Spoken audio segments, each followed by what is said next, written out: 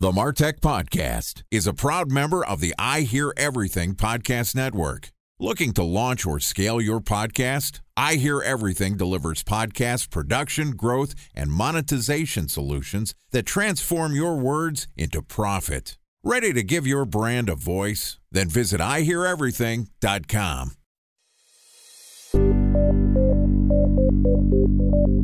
From advertising to software as a service to data. Across all of our programs and clients, we've seen a 55 to 65% open rate. Getting brands authentically integrated into content performs better than TV advertising. Typical lifespan of an article is about 24 to 36 hours. If we're reaching out to the right person with the right message and a clear call to action, then it's just a matter of timing. Welcome to the Martech Podcast, an I Hear Everything production.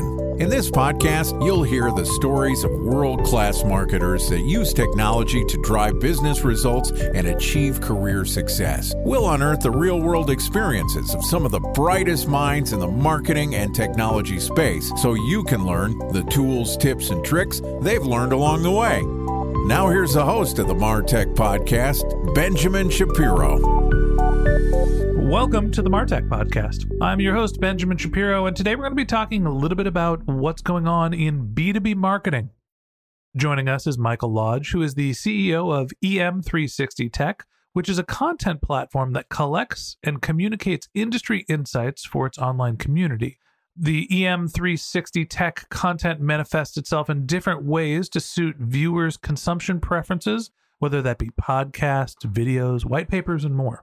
Yesterday, Michael and I talked about why networking sites aren't effective for MarTech. And today we're going to continue the conversation talking about B2B influencers' impact on the tech industry. All right, here's the second part of my conversation with Michael Lodge, the CEO of EM360 Tech. Michael, welcome back to the MarTech Podcast. Great to be back, Ben. Thank you. Excited to have you back on the show and continue our conversation. You know, yesterday we were talking about how LinkedIn is great for getting access to virtually anyone in a professional setting. But the content they're promoting on their platform isn't really useful for networking anymore. It's a lot of self-promotion, a lot of memes that are not necessarily thought leadership or really providing much value. So what people have started to do is gravitate towards these digital communities that are a little bit more verticalized. I made the point at the end of the episode that whether you're hosting an event, a community, a podcast, a party, there's always some sort of, inferred knowledge that you have by being the host. And so what we're seeing is the rise of these B2B influencers, the Kim Kardashians of MarTech, as I like to refer to us. Talk to me a little bit about what the impact of the B2B influencers are on the tech industry. Before I go into that, I do want to just elaborate on what you mentioned about how you ended the last podcast in terms of people being interested in understanding who the hosts of these events are, whether it's a community or an event or whatever. I think it's really important when you're talking about the platform, and to answer your question, how B2B influencers impact the tech industry. Whilst the platform that we're creating is designed by me and the team, we're not the face of the platform. So we've partnered with key industry leaders, the Kim Kardashians of this world, if you will, for the tech industry, who are the face of the website. There's a great saying in the film, Field of Dreams, when Kevin Costner says, build it and they shall come, right? If you build it, they will come. There you go.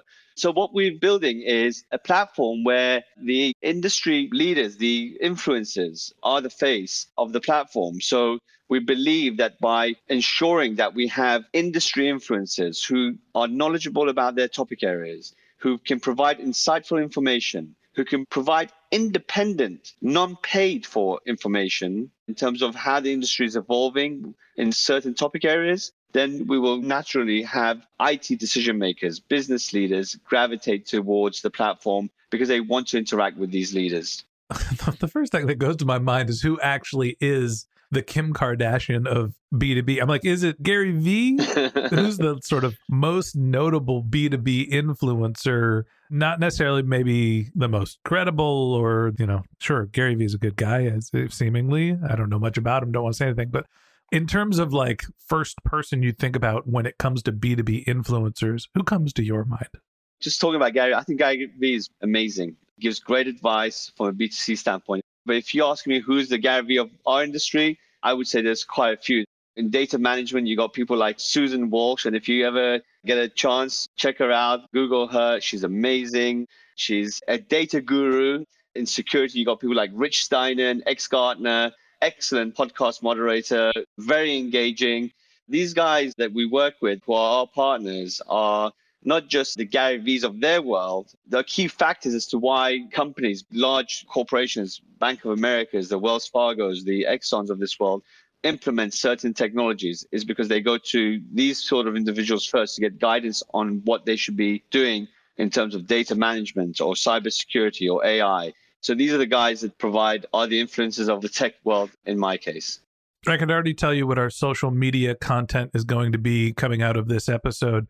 Scott Brinker is the Kim Kardashian of the MarTech industry, and I mean that with the utmost respect. I love Scott. Sure, Kim Kardashian, people might think different things about her, but in terms of her influence on social media, when we think about MarTech specifically, my first thought goes to Scott Brinker, the godfather, basically the founder of the industry, and we're all working off of his coattails. A special thanks to our presenting sponsor, Mutinex. Ready to take your team from I think to I know? Then join brands like Samsung, ING, and Asahi who make better marketing decisions with Mutinex. Mutinex Growth OX, the marketing mix modeling platform that makes measuring ROI fast, easy, and cost-effective. Request a demo at mutinex.co. That's MUTINEX.co. Time for a 1-minute break to hear from our presenting sponsor, Mutinex. In 1919, John Wanamaker said, "Half the money I spend on advertising is wasted. I just don't know which half." Well, the advertising landscape has changed since then, and instead of reaching your audience on 2 channels, you're probably reaching them on 20. Turns out John didn't know how easy he had it. But that doesn't mean that you should give up on striving towards marketing effectiveness. No matter how complex your marketing strategy is, Mutinex Growth OX is the market mix modeling platform that measures the impact of marketing on your bottom line.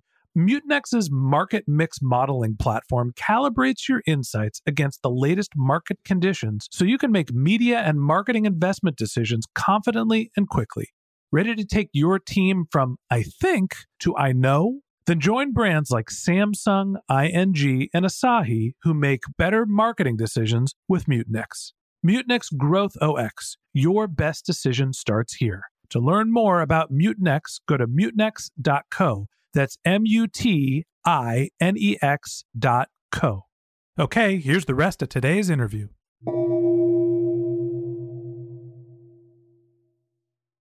So talk to me about the impact of this change where we're seeing sort of a verticalization and these B2B influencers being able to help large organizations with their decision-making process. Obviously, some of them are using their authority for marketing opportunities, to helping companies gain visibility. What does this mean for the tech industry and the marketing side now that there is this sort of revolution of influencers within B2B?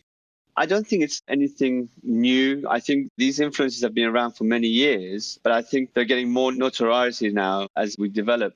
Look, unlike B2C and in a lot of cases B2B, the companies, large companies, the Palo Altos, the BlackBerries of this world, the IBMs of this world, they're not selling a $100 product, right? They're selling a product that runs into millions of dollars.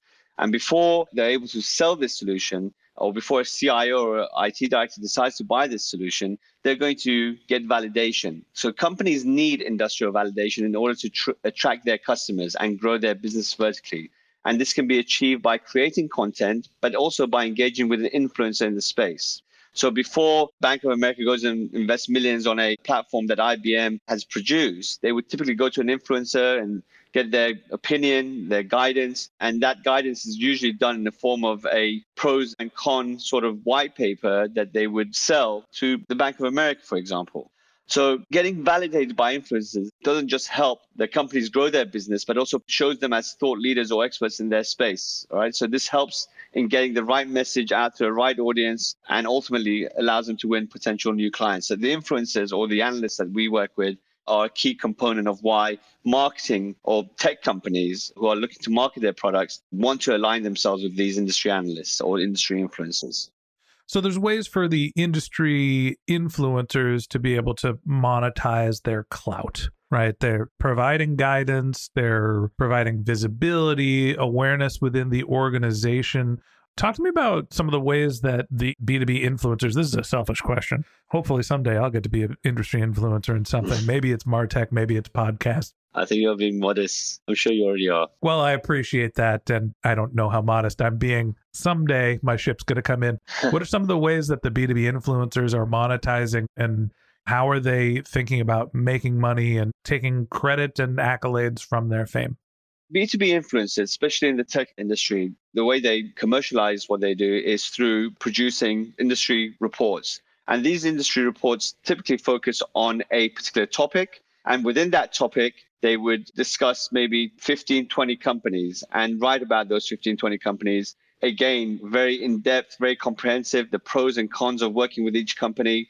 And they would sell that information to an end user. That's one way of monetizing. The other way, or how they're monetizing, is creating verticalized dashboards. And again, this is on a subscription-based model. End users can subscribe to a cybersecurity dashboard, for example. And on that dashboard, they'll have access to every cybersecurity company across North America with full details about what that company does, what markets they specialize in, and so on. And that dashboard is constantly kept up to date.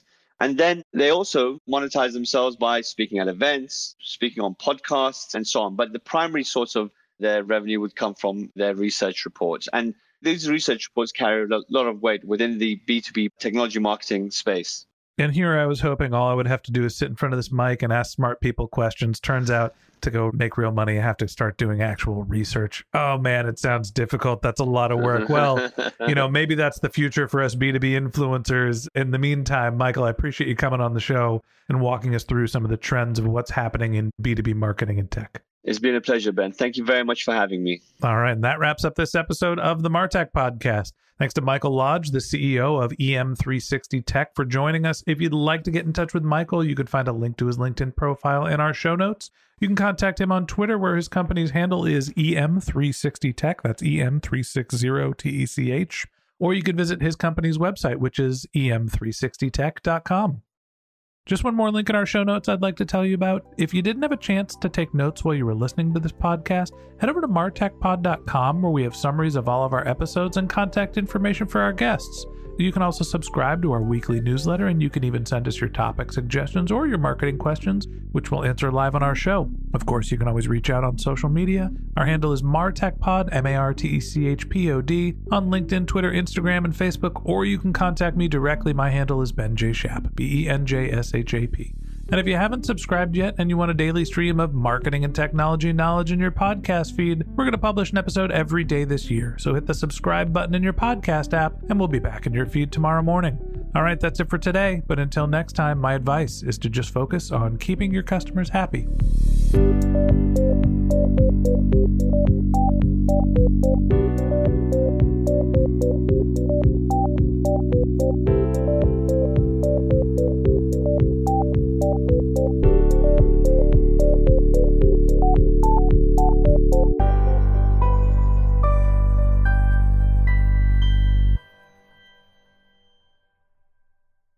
Thanks for listening to the MarTech Podcast, and I Hear Everything production. Looking to launch or scale a podcast like this one for your brand? Then visit iHearEverything.com.